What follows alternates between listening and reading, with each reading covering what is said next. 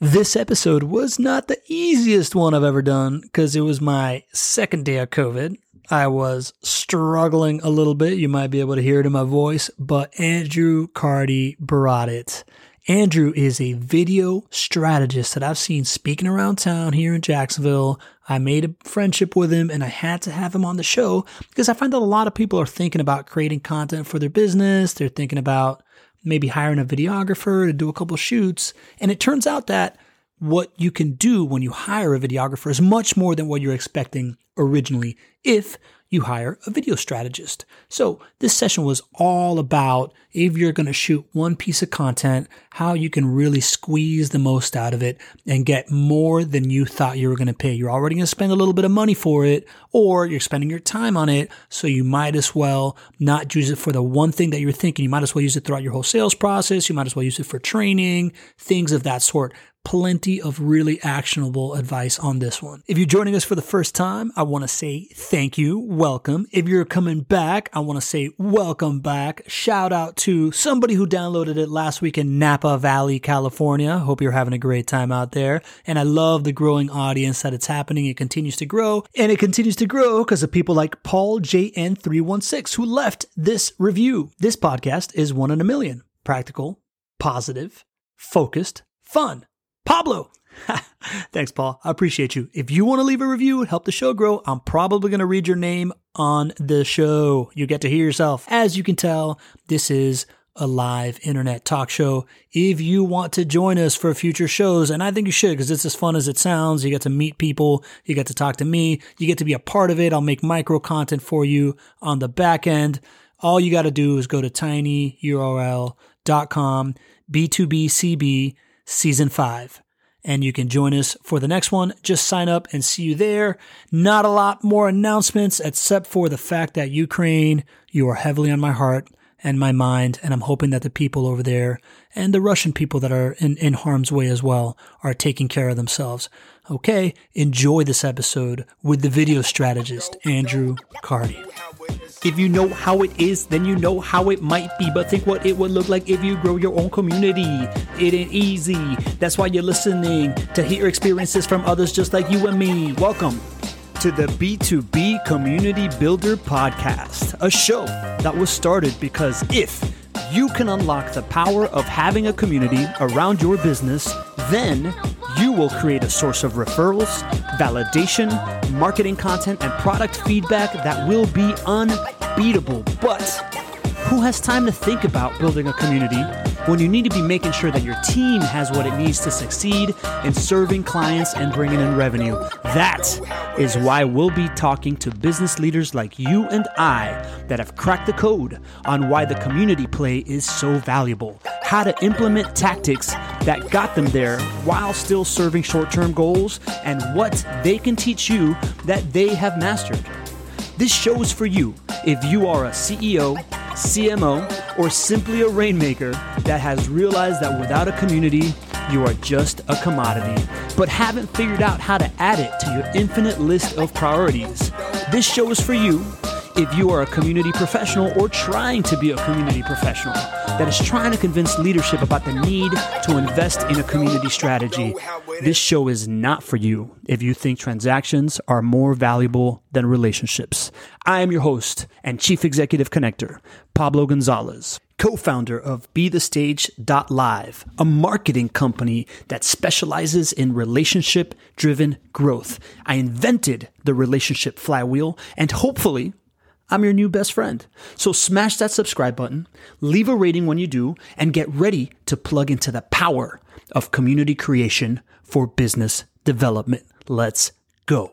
We are officially live on Facebook, Season 5 of the B2B Community Builder Show. I'm your host and Chief Executive Connector, Pablo Gonzalez. And with me today, we've got a friend of mine that it is long overdue to have him on this show. I heard him, actually, I met him at a Association for Talent Development Networker. Wow, that a common friend of us who is now actually recently departed invited me to, Brad Rainey, who is a good dude, man.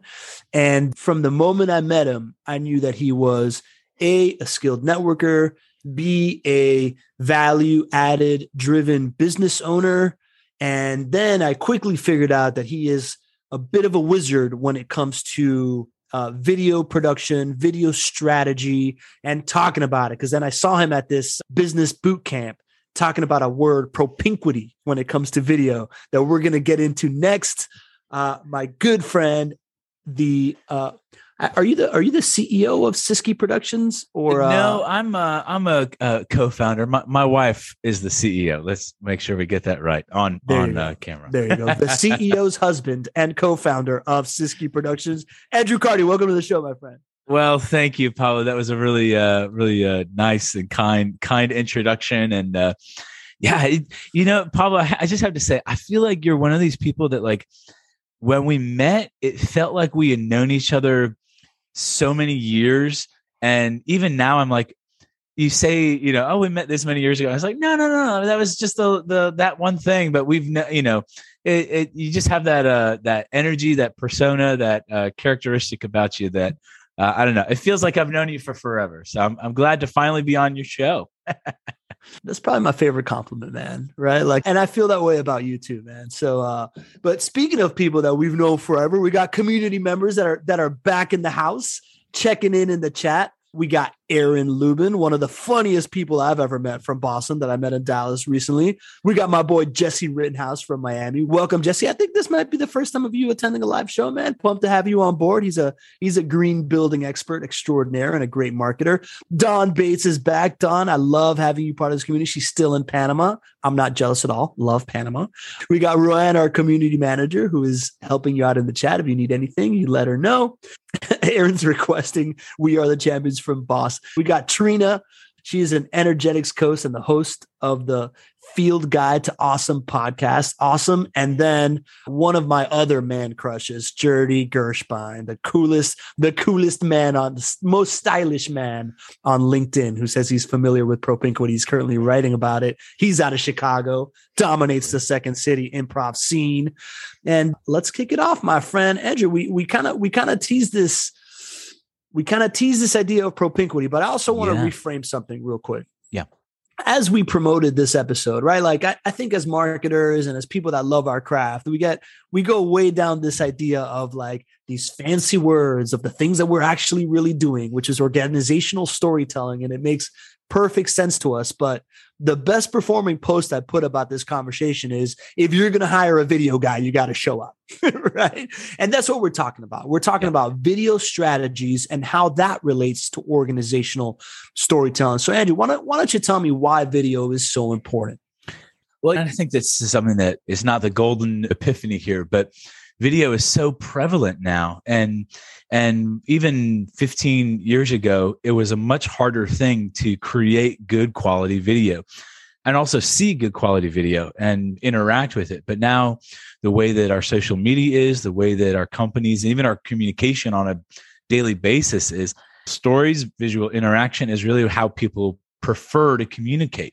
And I think that's why it needs to be such a key part of your strategy, key part of your daily communications with people, because I mean, it kind of already is. And so why not use that to your advantage? Why not use that to the growth of your goals and your team? What's this SAT word propinquity all about? Tell me about that. Oh, yeah. So propinquity, it's one of those fun words, so. And listen, man, I've used it a ton. I know. I love using big words to impress people. Go ahead. I know. Well, so I was definitely one of those kids that like, I would get so excited for the spelling bee. So, I mean, you find a good word and you run with it. But propinquity basically is that connection that you have, that familiarization that your brain ties to something that you see often, right? So think about, maybe somebody here knows him, but like LeBron James, like you can watch all this stuff about LeBron James and you're like, oh man, like I think we'd be really good friends. I really like LeBron James. It's because you're seeing him visually, you're seeing him do these things that you feel connect and relate to you. And so there's this built-in sense of camaraderie, this built-in connection. Your brain fills in these pieces here. And that's what propinquity basically is. So you have a favorite news anchor, or, vice versa. You see somebody on the news or you hear somebody talking and you're like, oh gosh, like I can't stand that person. I would never I would never like that person, whatever it might be. But it's a really neat concept, because what it allows you to do from a business, a brand, from even just building relationships with your family and your friends or people you want to be friends with, the more that you can have that front facing, that interaction, those points, that allows them to feel more trust and build that trustworthiness, that authenticity with them. So propinquity is a fun way of saying that sense of getting to know somebody, yeah, definitely. Don puts here in the chat, propinquity, the state of being close to someone or something, proximity or close kinship. Right. And it's, and it's perfect, what you said. It's that feeling of, I feel like I know this person. Yeah. And how that plays in your head based on how much you've been exposed to that person. Right. And video is this way of establishing this sense of closeness with people, right? Like this idea that I feel like Jack Black and I might be best friends if I get to know him, but he has no idea who I am. And if I see him somewhere, right? Like that feeling that I feel to celebrities online that I've seen on TV growing up is now the kind of feeling that you can establish with people based on the ability to distribute videos of yourself and them consume it on LinkedIn or YouTube or even podcasts, right? Podcasting is a big propinquity builder, because I feel like that feeling of having somebody in your earphones, the way that you listen to like your tapes or your CDs growing up, right? Like my affinity for Trent Reznor is because he was in my headset all the time, right? Yeah. And it is a really fascinating thing, because when you can build those relationships and that familiarity, it really allows you to kind of move past some of the cut through some of those prejudices, cut through some of the innate skepticism that exists when you're present, when you're building this relationship in a way that feels honest, that feels authentic. Suddenly I can say 1,000 times well, maybe not 1,000 times, but there's a little more grace given to somebody when you're like, okay, Jack Black, okay, hey, you just had a bad day, Jack Black. Like tomorrow, you're still my best buddy. And I think that's where, in particular, when you look at like Instagram and you look at even like TikTok and you see celebrities that are doing well on there, it's really where that really is cutting through and allowing them to build that with this fan base. And then now they're translating that into their other ventures or whatever else it might be, There you go. So that is the case for video, right? Which we're both buyers in. I know that our community that's here in the chat buys into it. I want to welcome back Ice Artie. Welcome back to the show, man. I want to welcome back Jen Filzen, two stalwarts here in the B2B community builder community so far. And all right, so now let's talk. That's video. I feel like anybody can just throw up a video camera, go live on Facebook. You can publish on Instagram, whatever. What is the difference between just video for social media and organizational storytelling, Andrew? Yeah, and that's a really fantastic question, Pablo. And I think that's one where it's a little bit about the mission and the vision you have for the content you're creating. And I think video on social media really has this sense of a pretty short shelf life, right? I mean, this video, by next week, there's going to be a new episode. And so it'll be replaced. Maybe this has life after that. People can find it again. Hopefully something we say may spark something, but it has a pretty short shelf life. When you think about organizational storytelling, it's really about coming to an organization and building a process, a system of saying, here are the stories that we find in this company. Here's how we find them. Here's how we tell them. Here's why we tell them, the way we tell them. And that will almost always result in social media video. That will result in text in your brochures and in your onboarding conversations. But it also results in conversations around the water cooler. It results in hiring decisions. It results in how do I know who to promote? How do I know how to engage the next level of our company? Organizational storytelling is kind of this liquid, if you will, that will fill each part of an organization to fill the need that it has in that part of that organization.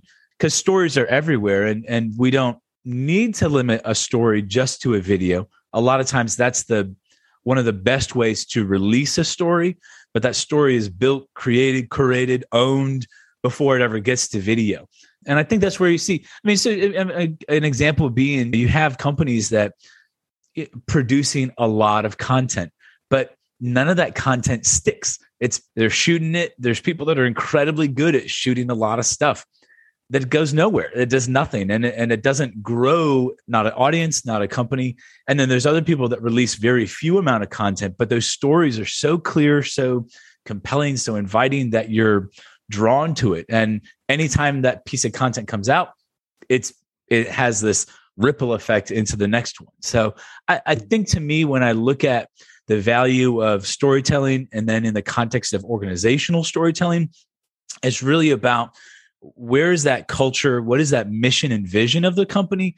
And how do we then take the stories you have and create and release them to the mediums where they're received? Video, web, wherever it might be, I love that, man. I love how you broke that down. As you were saying that, I had kind of like an aha moment. I had this aha moment of, it's kind of the difference between having a business idea and then just going out, knocking on doors and selling stuff, or writing a business plan, creating your marketing strategy, going to market in a certain way with like uniform messaging, right? To me, the idea of storytelling, when you are thinking about what your content is going to be and what your, how you distribute it and architecting all that, is kind of like the business plan of your communications is your story that you're trying to tell, is kind of what landed on me. Very much so. And I think they go hand in hand, Pablo, because I think when you have a clear idea of the types of stories that you have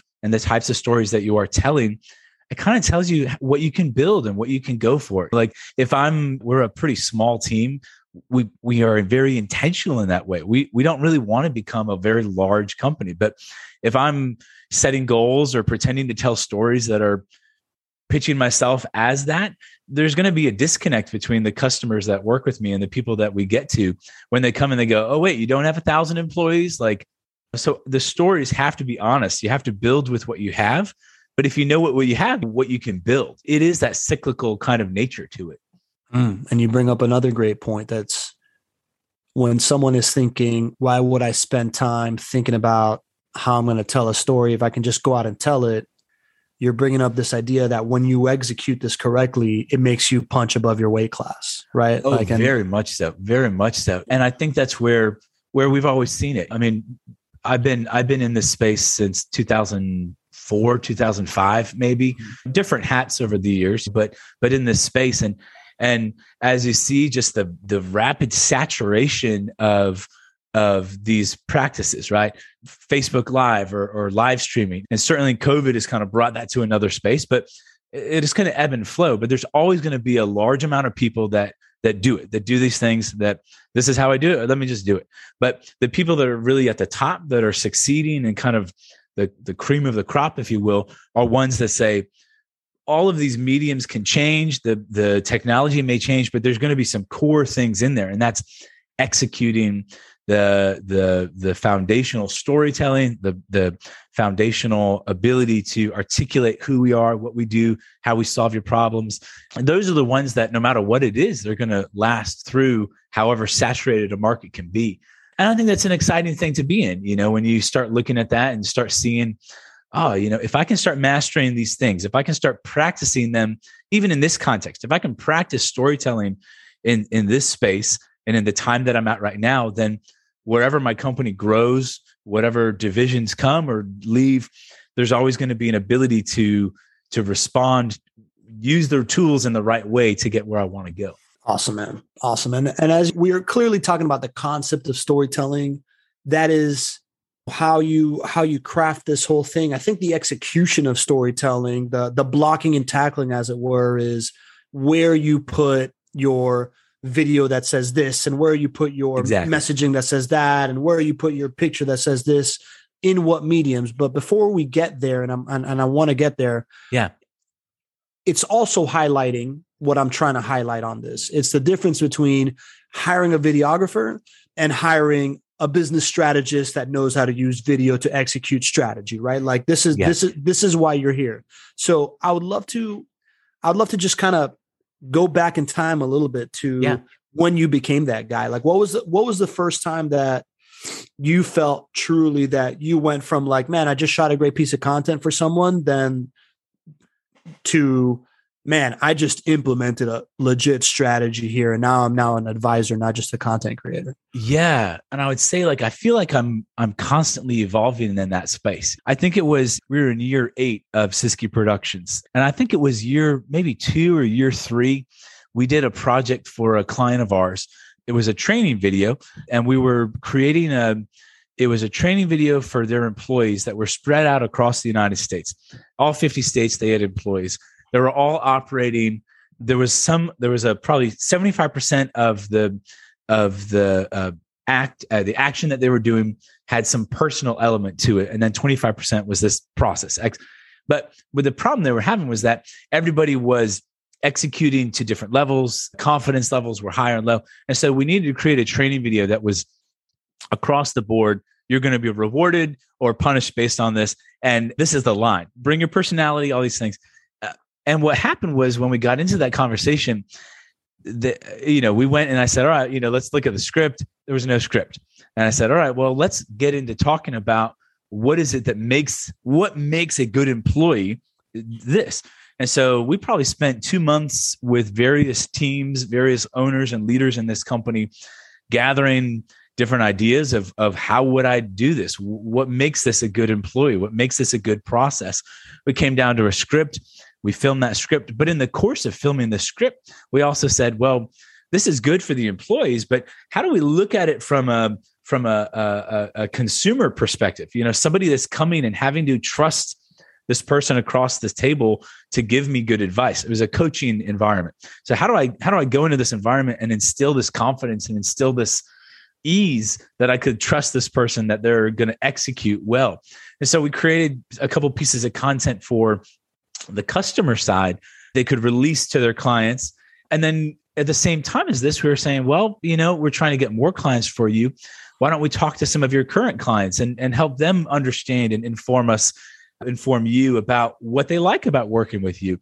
And so we got 4 or 5 of their clients. And so by the end of this process, it was probably a longer project than we anticipated. I can't say at the time that we were a profitable project. I don't know, but obviously the lessons learned from it were fantastic because we were able to go in and say, without extending our production time in terms of without having to add, 5 or 6 days of shooting, we added a half a day of shooting and we came away with, I think, 10 pieces of content when the first conversation we had was really, we just need a training video for this. And so what I've always enjoyed and what I've done since then is really try and say, well, the question behind the question is really like, well, if we want this video to be successful and excellent, well, what are the things that are either needed for this video to be excellent in a sense of we need to know what makes a good employee or not, or what are the things that are right next to it that'll make this video successful or be the next domino that this can knock over. So, we have something great for your employees. And we want your employees to love working here and know expectations and have clear idea. But we can also use these testimonials to inspire them to create recruiting videos for them when they hear about lives changed by working for you. Man, I want to get on that. My personality is going to draw me to that. As a customer, when I'm coming and I'm seeing you've got some well-known, recognizable faces talking about how easy it is to work with you. You've got products that I can give to my staff to say, you trust them, use this product. There's so many more things that you can have. And so I think that's really where it started year 2. And since then, there's times where we've worked with companies where really it is, we have a tip of the iceberg that we need to execute.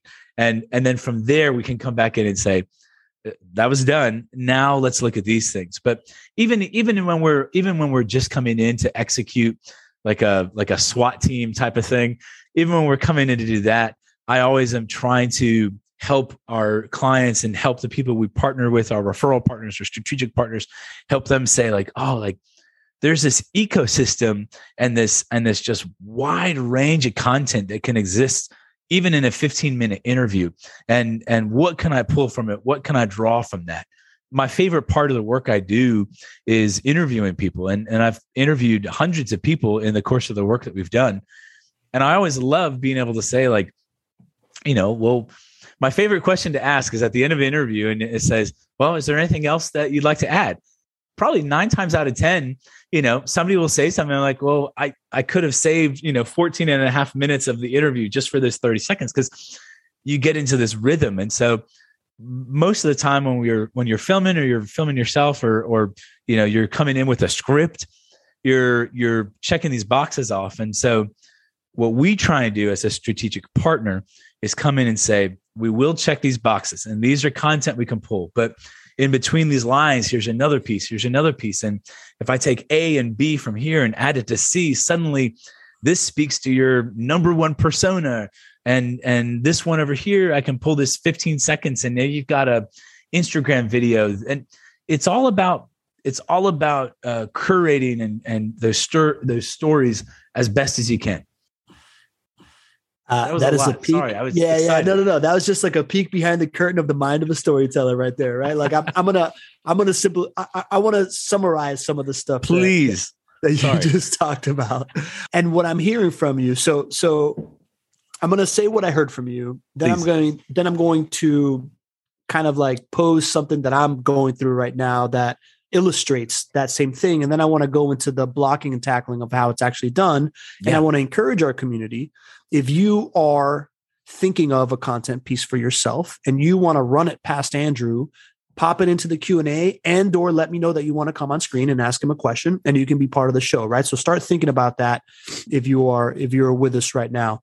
So basically what I heard from you, Andrew, is that most people, when they think of one piece of content that they really, really want, they don't realize how much more it can actually turn into, as long as you think of it strategically. Yeah. And thinking of it strategically essentially starts with understanding what the outcomes that you're trying to get out of it and the ancillary outcomes that could come with it. And when you're trying to maximize those outcomes, it starts with the conversation that you're going to have on the front end. So the interview of what you are organizing and the way that the interviewer is going to execute the conversation will allow for that alchemy to happen in the post-production at a maximum level. And something else that I want to say is, as an interviewer, that question of, is there anything else, is generally where the gold is, right? Like, you can be in this long conversation. I learned that one from Christopher Lochhead, because he's a top rated podcaster. I've started implementing that in just about all my conversations, because you really start to get some great gold there. Is that a pretty good summary? Yeah, that's a great summary. And I should have had you say that, and then I could expand. No, it's great, man. It's great. I was just summarizing what you're saying, man. So let's get into a use case, right? Because I'm in this. Yeah. I'm in this moment right now. Yeah. I just had a friend and client of mine, Brett Ruiz. He called me up. He's got a design build kitchen and bath remodeling company out of Medina, Ohio. Yeah. And he called me up. He's like, hey, man, I'm thinking about putting together a video that when my guys are walking the job site, when they're already at someone's home, the homeowner can watch the video and know what to expect and know the process. I'm like, Brett, great idea, dude. Like, good job for forward thinking of like giving the client a great experience, thinking of that time of when your guys in their home, like to build that propinquity and like really differentiate yourself. But if you think about this a little bit more strategically, the effort you're going to spend in making that video, we can turn into a whole bunch of other stuff. And in my head, this is where I went with it. I'd love to get your feedback. Yeah. And then maybe we can break down how we would do that in another scenario. I was like, you know that all of your clients go through a certain journey, right? They go through oh man, there's something happening in my kitchen that, I'm not super happy with. Then they go through it's time to get a new kitchen. Then they go through like, oh God, all right, that means I got to start calling contractors, or is that the first move? Then they go through what is this contractor going to show up and tell me piece, and like, how do I get the best service out of it? Then they go to am I going to like, how do I evaluate all these different proposals? And then they go to, to this idea of like, what's next? Yeah. So if you're going to shoot this content piece, why don't we line up, a series of your clients and go through that conversation with them of what they were going through during that time.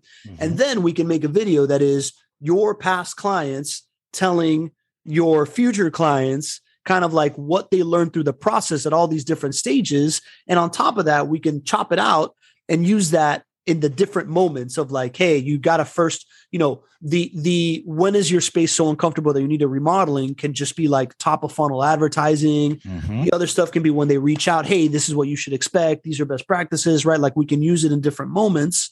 And on top of that, we can now put video into the entire process of asking for a quote and onboarding, and actually be giving them advice based on what your other clients have experienced, that your clients that you interview, we can also make little hero pieces about how awesome their kitchen is. Right. Yeah. So so I'm doing this at the beginning of March up in Ohio. Can't wait to see Ohio during lake effect weather. But like that was kind of the aha moment I had, that I was like, oh, I need to talk to Andrew about how he executes on this. Yeah. Is that kind of like what you're talking about, what I just illustrated? Because you really think about all of the different times and ways that somebody would interact with your brand in a moment like that, and so it's I have a problem, and so let me create content that kind of triggers the problem, right? Like triggers the, hey, I know you have a problem, or these are issues that our other clients have faced. And I do agree with you, Pablo. I think testimonials are one of the absolute best ways to build relationship with your clients, because it's one, you get to see people that you can maybe relate to or connect to. And also you're hearing this hero journey, and you're not having to tell your clients, I'm a hero. Somebody else is telling them for you, but yeah, I mean, and I think the other places are like, how do I build that trust, knowing that this is a trust transaction? Someone's spending money with me. Someone's having to trust somebody come into a house. I'm having to compete against other people that may be cheaper, that maybe, whatever it might be, and all the other variables that are out of my control, So I think it's about, where can I find ways to create content, short, bite-sized pieces that can just build up that confidence in who we are. One of the other areas that you may want to consider too is, depending on how big his team is, but even doing something like a quick little video of the guys before they even go into the house. And so it can shoot a video like, hey, Joe's on his way to your house. There's a video of Joe, and, some of the testimonials, if there's something tied to Joe, and it's like, hey, Joe just did this project. And that way the person who opens the door has more knowledge than the guy who's ringing it, right? They're going to know what that guy looks like before he gets there. And so they've got that extra little bit of information, That's a great call. Make a video. So by the way, this is something that we had discussed. I think it was on our onboarding call, but I also ended up talking with Brett about it, of this like idea of like, if you make a video of your team, now you as a CEO don't have to always be the face of the company. Oh yeah. In other situations, right? Like they know who's coming to their door because they've developed that propinquity based on having seen that video, right? Yeah. And I don't have to call Brett, like, Billy, who's at my door. Like, he has as much expertise, and I have the confidence in his expertise as Brett, and that way, if Brett ever does get involved, it actually adds another layer of this, like, oh man, like I'm either super special because now I've got these other layers, or it's this, okay, I'm talking to this, it's gotten, up the ladder as needed, but yeah, I mean, I think that's one of the best ways to go about it, and then if you think about too, the things that are the other areas, the next layer of that would be, well, what are the things that somebody's like, before they make a decision to completely redo their kitchen, are there things that Brett and his team can say, like, all right, hey, maybe you're not ready for a full remodel, but here's some things you can do to improve the quality of your kitchen, or here's some at-home things. Anybody can YouTube, but the problem is there's so many things on YouTube that you got to wade through. Like, how do I pick a good sink, or how do I, from a design perspective, how do I even match these things? And I'm probably paying somebody I want an expert to come in to make it look as pretty as it does on all Pinterest. But if there's content that they can create that's sharing some of that design expertise, or some of the DIY little things that can prepare those clients and prep them, suddenly you're reaching to your customer journey before they've even started. You're kind of planting the seeds that eventually they're going to be somebody. And if they're not, you still are somebody that they feel connected and they want to refer to you, even if they're never going to be purchasing a, $20,000 kitchen or something like that, Yeah, man. So what I'm hearing is basically we've gone from making a video that just keeps a client occupied while you're walking their space and gives them some instructions to making videos that will educate the market on how to do this on their own, which builds credibility, right? Like before even needing you. We've made videos that add credibility to your teammates when they show up to the door and makes that client much more likely to trust that person that they're dealing with as opposed to just the head of the company. Yeah. We're talking about taking a short video and then also enabling, sales development all the way around it and enabling referrals if we're also giving it to the client to just share about how awesome their kitchen is. And that's that storytelling framework of finding, many pieces of gold out of one nugget, right? Yeah. And I think that's one of those things where it's most of the time with video, the biggest challenge that people have, and myself included in this, is the mental blocks that we put in the way of this, right? Shooting a video with my phone is not hard, but you can overthink it. You can stutter your way through too many options. And I think that's the way most people approach video. A lot of companies, clients, I know I want video, but I either way overthink it or I settle for something. I got a steak dinner in front of me and I'm eating the broccoli and that's it. And because I'm like, I don't know what to do with this. So I think that's where for us, we really enjoy those strategic conversations because sometimes it runs in a completely different direction than when we start, but we want to be part of that, sparking that idea and that ownership of the team to own those stories without having that mental weight of, oh gosh, like what we just talked about could be 50 videos. And for some people, it's like 50 videos. How the heck am I ever going to do that? I haven't even done one. A lot of that, you're probably only talking, 10 or 12 videos that then convert into those 50, but still, you have to be willing to think a little more spatially than necessarily just ABC, if you will. Oof. That was a golden nugget right there. I'm going to have my team clip that and paste that across all my social media channels.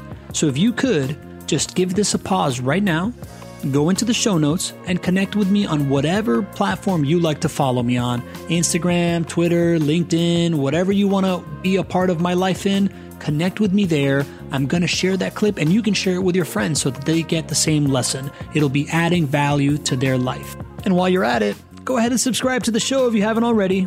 Hit 5-star review, right? You don't have to leave a review. You just got to hit 5 stars. If you want to leave a review, cool. And maybe send the episode to your friend. That would be awesome. That's it. I'm done. Back to the show. Yeah.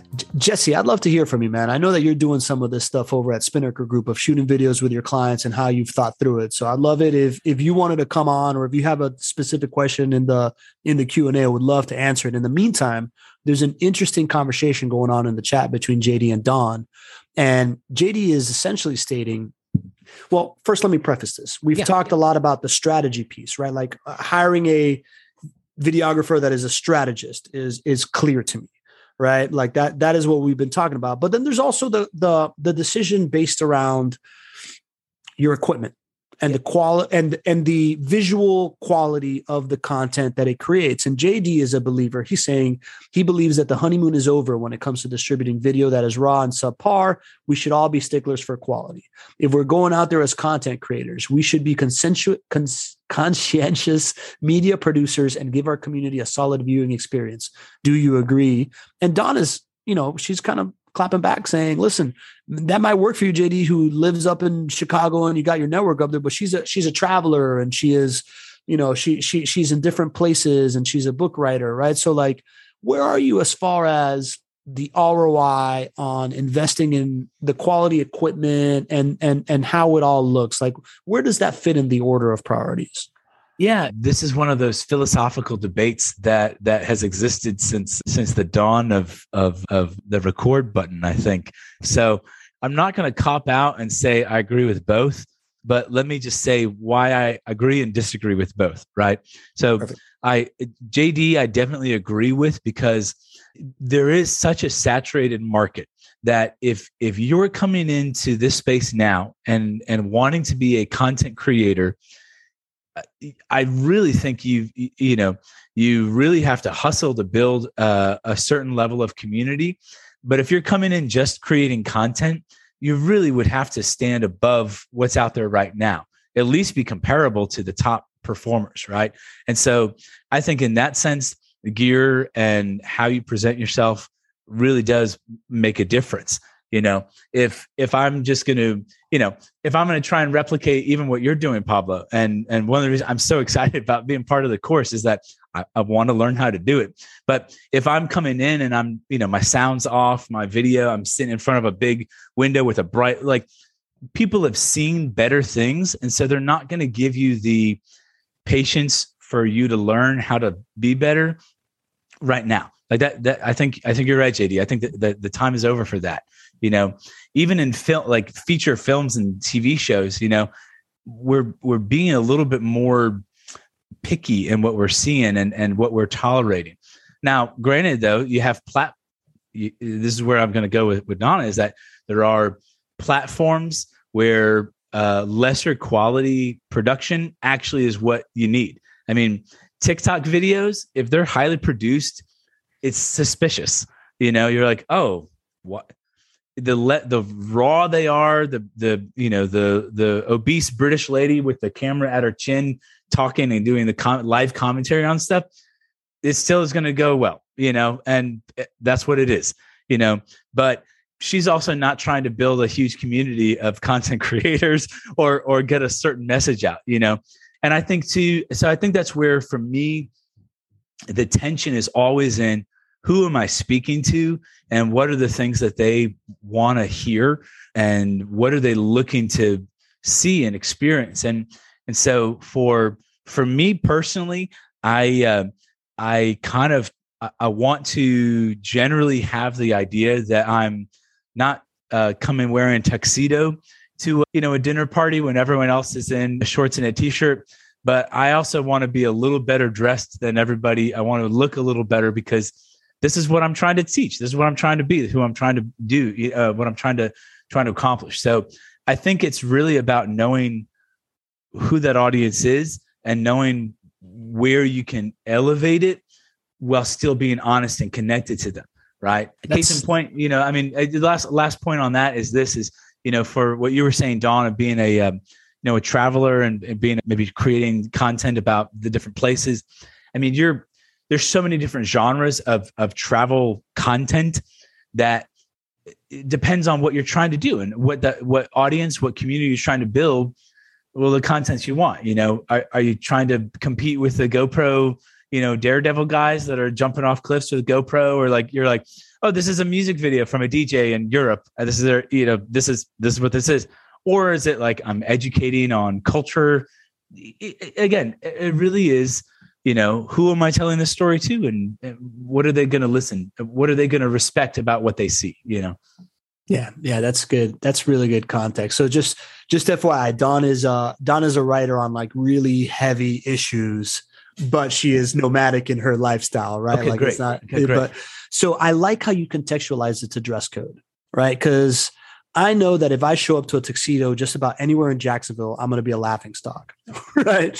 But I also am the guy that's usually in a blazer when other people are not, right? Yeah. So my philosophy overall on dress code, and I think with content it applies as well, is that I always rather be slightly overdressed than slightly underdressed. Yeah. And the slightly underdressed guy, and even the guy in flip-flops and a t-shirt at a tuxedo party, if you're the smartest guy in the room or smartest woman in the room, you're still going to be able to hold court, right? It's just going to take you it's going to be a little bit harder to do so. And if you show up looking really sharply dressed, it's going to be a little bit easier to get, to get that buy-in and get your point across. And I never thought about that with content, but it makes a lot of sense, because I've made a lot of shitty looking content, right? Like, and to JD's point, maybe the time is up for that, right? Like I've been experimenting with content now for a long time, and it served me well. But I have noticed, and by the way, I'm a big believer in, if you're going to go with hierarchy, you go with story and then quality of of production, right? Because that at the end of the day is, I'd rather be the smartest guy in the room than the best dressed guy in the room. Because again, it's strategy versus tactics.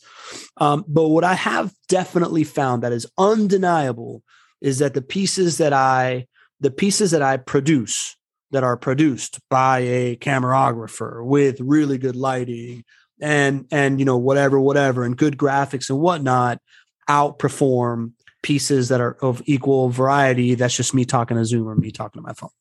Yeah. And I think, so here's a quick story to kind of demonstrate the value of both sides of this coin, right? So one of our realtors here in Jacksonville, one of the top performing teams, they've been a client of ours for now, 8-9 years, right? And he still spends probably, 75% of the content that they put out is him with his phone. And when we first started working with him, the phones weren't as good as they are now. And he was shooting with an iPad in his office, and it looked awful. But we produced a couple kind of first entry point contact kind of videos, really nice. They were produced. We used a teleprompter, which we then realized probably wasn't right for him, but we worked around it. We learned our things. And those pieces did so well for him, partially because they looked really good. They're better than any, most realtors aren't going to invest like that in themselves. Yeah. But then also the next video they got was a personalized message from him where the quality wasn't that great, but it made it feel so much more intimate. This is somebody that's speaking directly to me. There's this level of connection where if we had produced all of those videos in that same kind of tone, that same look, the same feel, it may have lost some of that. And so you have to be real careful with that. Obviously, that's a tension line that you walk. But when you think about the type of content that you create for your company, it doesn't all need to be a certain look, I don't even think it has to be a certain standard. You have to have standards, but it doesn't have to stay a certain standard the entire time. And what we found for him was that he actually had, he'd get really great open rates on that first email, that nicely produced video. And then whatever that action step that he had in that direct, intimate one-on-one video, he had a huge click-through rate on whatever that was, sign up for my newsletter, whatever it was.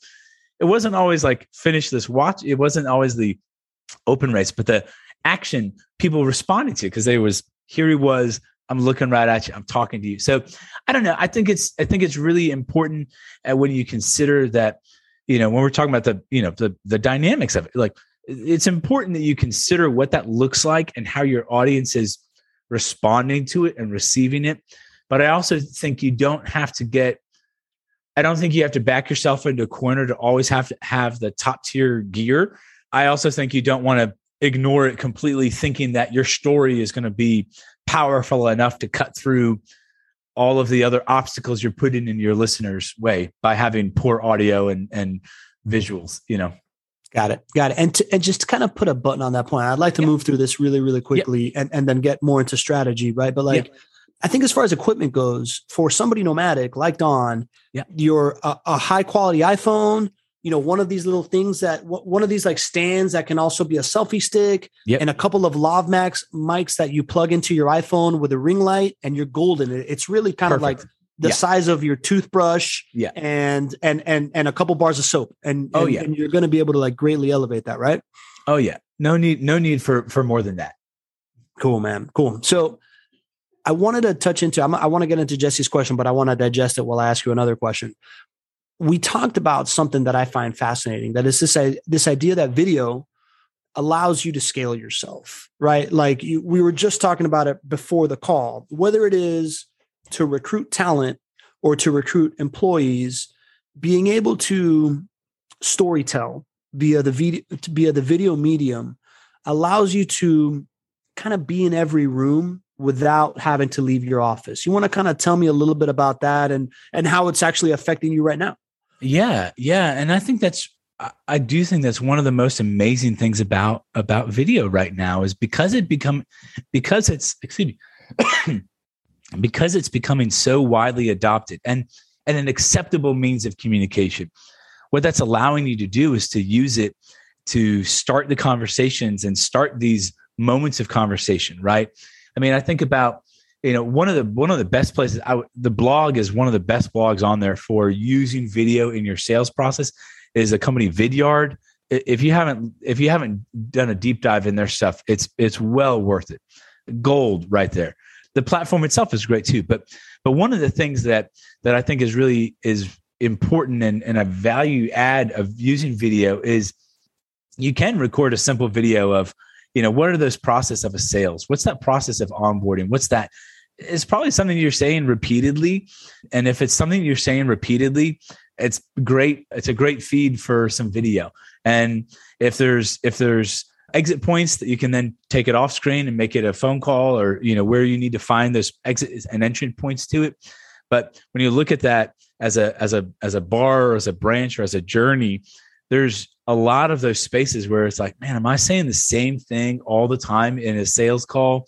And it's the top of the funnel stuff. Well, that may be a way that I can use a video and at least target some of the things and then be able to look and see who responded and then find a couple of those, I can actually focus on the whales and not have to, cast a net and try and get whales and fish and, all the different types. So that's kind of what I think is one of the valuable resources of being able to create video and use it along the way. And I guess to real quick, to what you were saying, Pablo, is I was sharing with Pablo, we're at a next kind of growth stage or a place where we're looking to scale. And so, we have some systems in place, but I still am finding myself where I am taking my time to touch and teach and having to oversee some things where it's like, man, I could create videos for that. I could have somebody else, I could hire somebody in that role and they could create content, internal content that then helps us to scale and take care of some of these things. And so I think as an organization, you always want to be looking at that and seeing how can I be more efficient with my time and is there a way for me to take this and turn this into a good quality piece of content that I could use internally, externally, maybe even too, Yeah. I think video as an efficiency play is an underrated tactic, man. It's like the mixture between frequently asked questions and propinquity, right? Yeah. It's frequently asked questions plus networking in every room. I think it's huge. All right. So Jesse's question. Yeah. Jesse asks, how do you make sure that video content connects with the audience you want when they are too busy to get their attention? Do you break it into smaller pieces or try to make it part of your next meeting with them? And I'll give you context on Jesse. Jesse is the, head of growth for a, top-notch green building consulting firm down in Miami called Spinnaker Group. He's building out a marketing plan and a go-to-market strategy for them. And I know that he's been doing some of these like content interviews with clients and other projects that they're doing. So again, I'll ask it, how do you make sure that video content connects with the audience you want when they are too busy to get their attention? Do you break it into smaller pieces or try to make it part of your next meeting with them? Yeah. And so I guess maybe Jesse, you could answer that. So what type of content is it that you're creating right now for them that they're too busy to pay attention to, or that's content that you'd put into a maybe show in a meeting? What would that type of be? Well, as far as I know right now, he's doing case studies with his clientele of these like projects that have come out of the ground in Miami that are making these amazing impacts because of their high level of like green building certification and the tactics that they're employing. Yeah. So, I mean, I think my gut response on that would be, I would maybe simplify it. I'd maybe make it a little bit more, think more along the lines like trailer to a movie type of thing, and like a teaser trailer, not the way that some trailers are where they show everything and they just, I see the whole movie and all the jokes and now I need to see it. Why would I watch the movie? But you think about a trailer that's like, that peaks. You want to think about the content. If they're too busy to watch it, the two things that I would focus my content on would be inspire curiosity and demonstrate competence.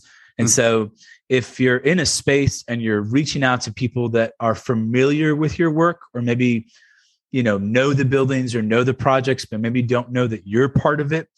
Maybe it's somewhat of a highlight reel or some piece of content that's kind of, hey, we did these 4 projects and man, we'd love to talk to you about yours. That's way too simple right there. But I want to show that I'm competent and worth your time to have a conversation. Or the second part might be, that curiosity and what is the content that I'm creating that's sparking a sense of curiosity in the client, not necessarily a sales pitch, but what's that curiosity? Why would I want green in my buildings? What difference is that making to my bottom line or to my employees or my staff? I think to answer the second part of that question, even for me, I kind of go back and forth on the value of playing videos in a meeting. It's hard to ask somebody to watch a video before they come to a meeting, but I think in that meeting itself, I think I would want to keep it pretty short. I wouldn't necessarily want to show like more than one video. I'd probably want to keep it to, 2-3 minutes. Because the problem is that you yourself, sitting and watching a video, especially if you're in person, right? This is in person, watching a video.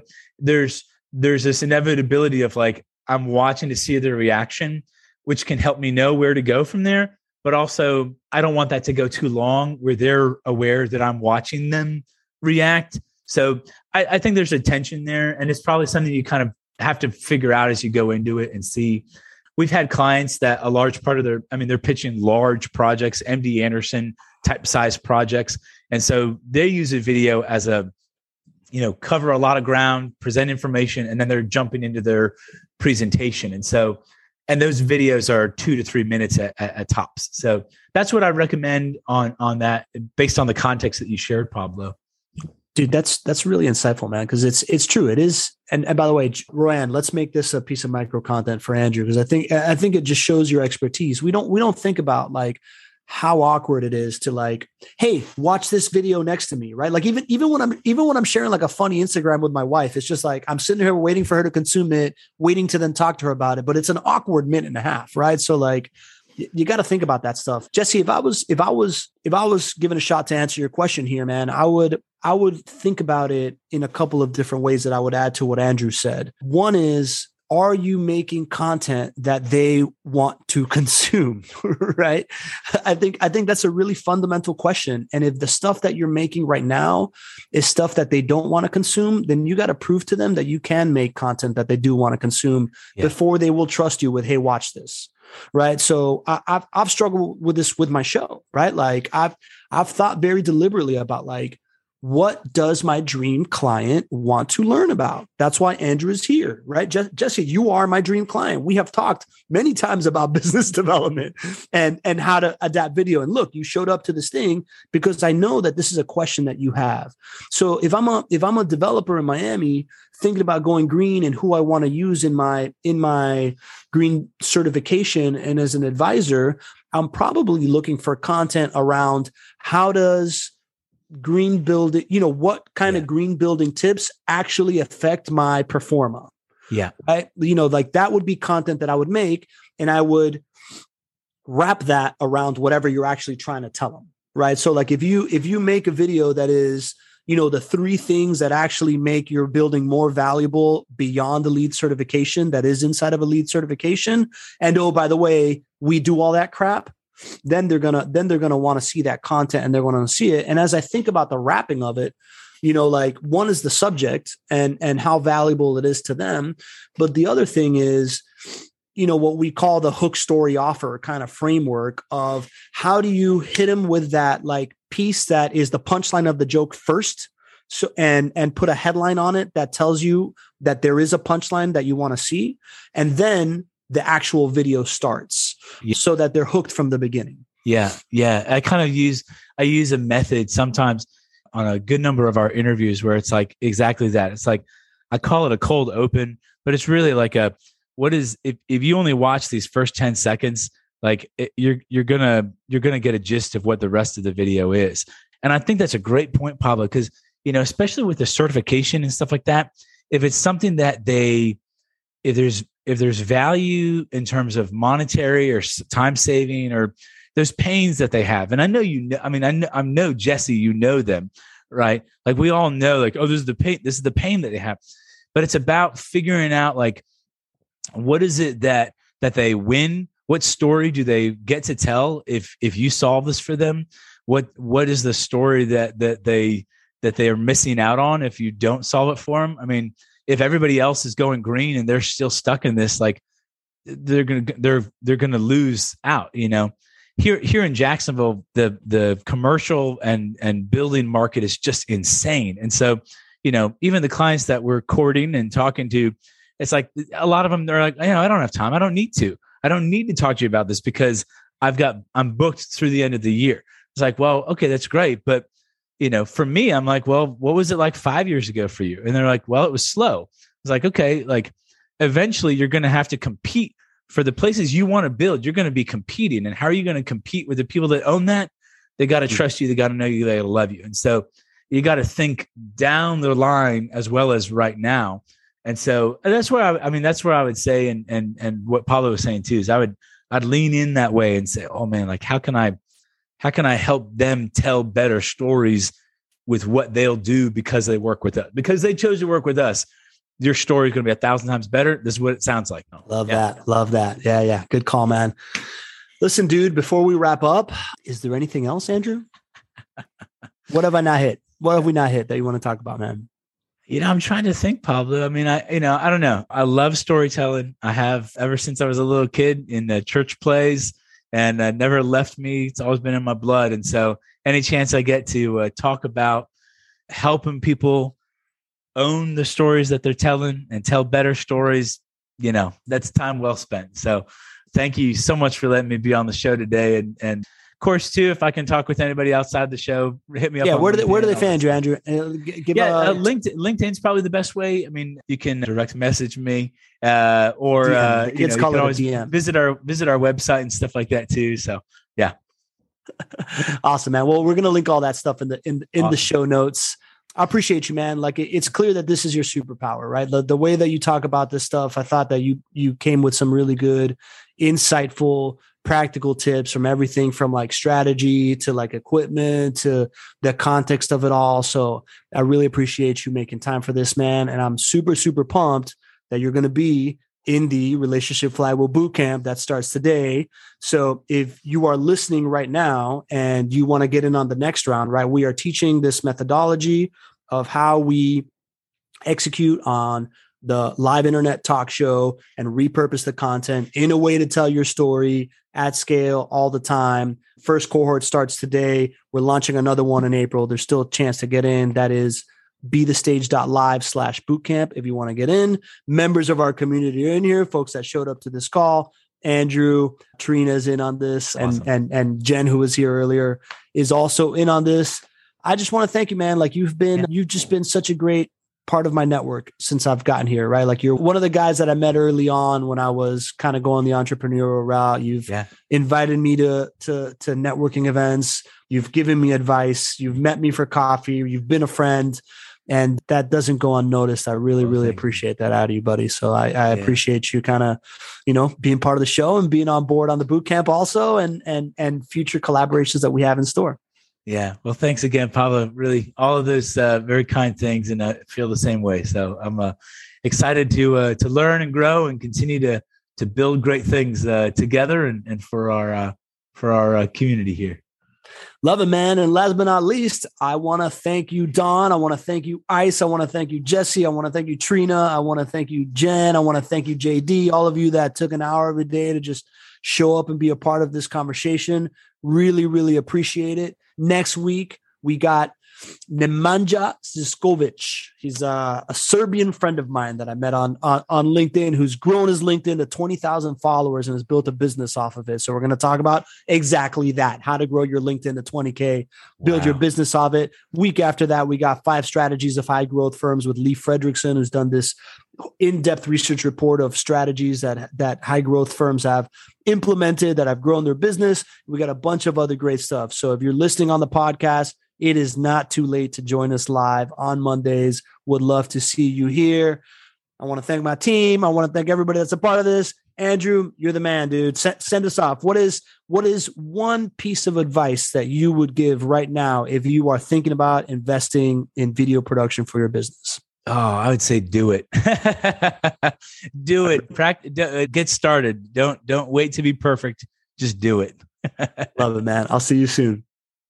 Boom. There you go. Video strategy for days. I would love to hear what you thought of that one. I would love to hear if it was obvious that I was all COVIDed up or if I just, kind of came across a little stuffy. If you thought I did a good job with that interview, I would love to hear your takeaways more than anything, right? For me, what I really wanted you to learn is this idea that if you're thinking about this one piece of content, immediately think, what else can I make out of this, and approach it that way. As long as you do a little preparation on the front end, you get a high level of ROI on the back end, which is how I think you should approach all the content you're making, whether it's your podcast or your webinar or your virtual event, or you're just shooting testimonial videos or you're shooting a training video. If you need help with that, I'm your guy. Hit me up, reach out to me, connect with me on LinkedIn, shoot me an email at youshould@connectwithpablo.com.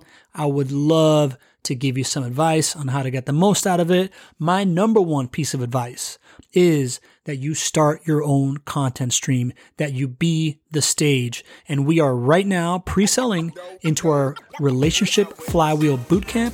We are on week 3 of the first session. We're getting amazing reviews, and it's all about how you launch and execute your own weekly online talk show so that you can build strategic relationships with the people that you want to bring closer to your ecosystem while you're building strategic relationships with all of your clients and prospects, and you're repurposing it into all your content, leading to sales and leading to community for your business. We would love to have you on the second cohort. It's going to be even better than the first. Register for that at bethestage.live/bootcamp. And as always, I'm going to thank my team. Number one, I want to thank Roanne, who helps me coordinate this. She's the one that is helping me book the guests, and she's in the chat, managing the community. I want to thank JP, who's editing this stuff and putting it together. I want to thank Nicola, who's turning into the best writer in the world on our team. He's running the descriptions and the captions and stuff like that.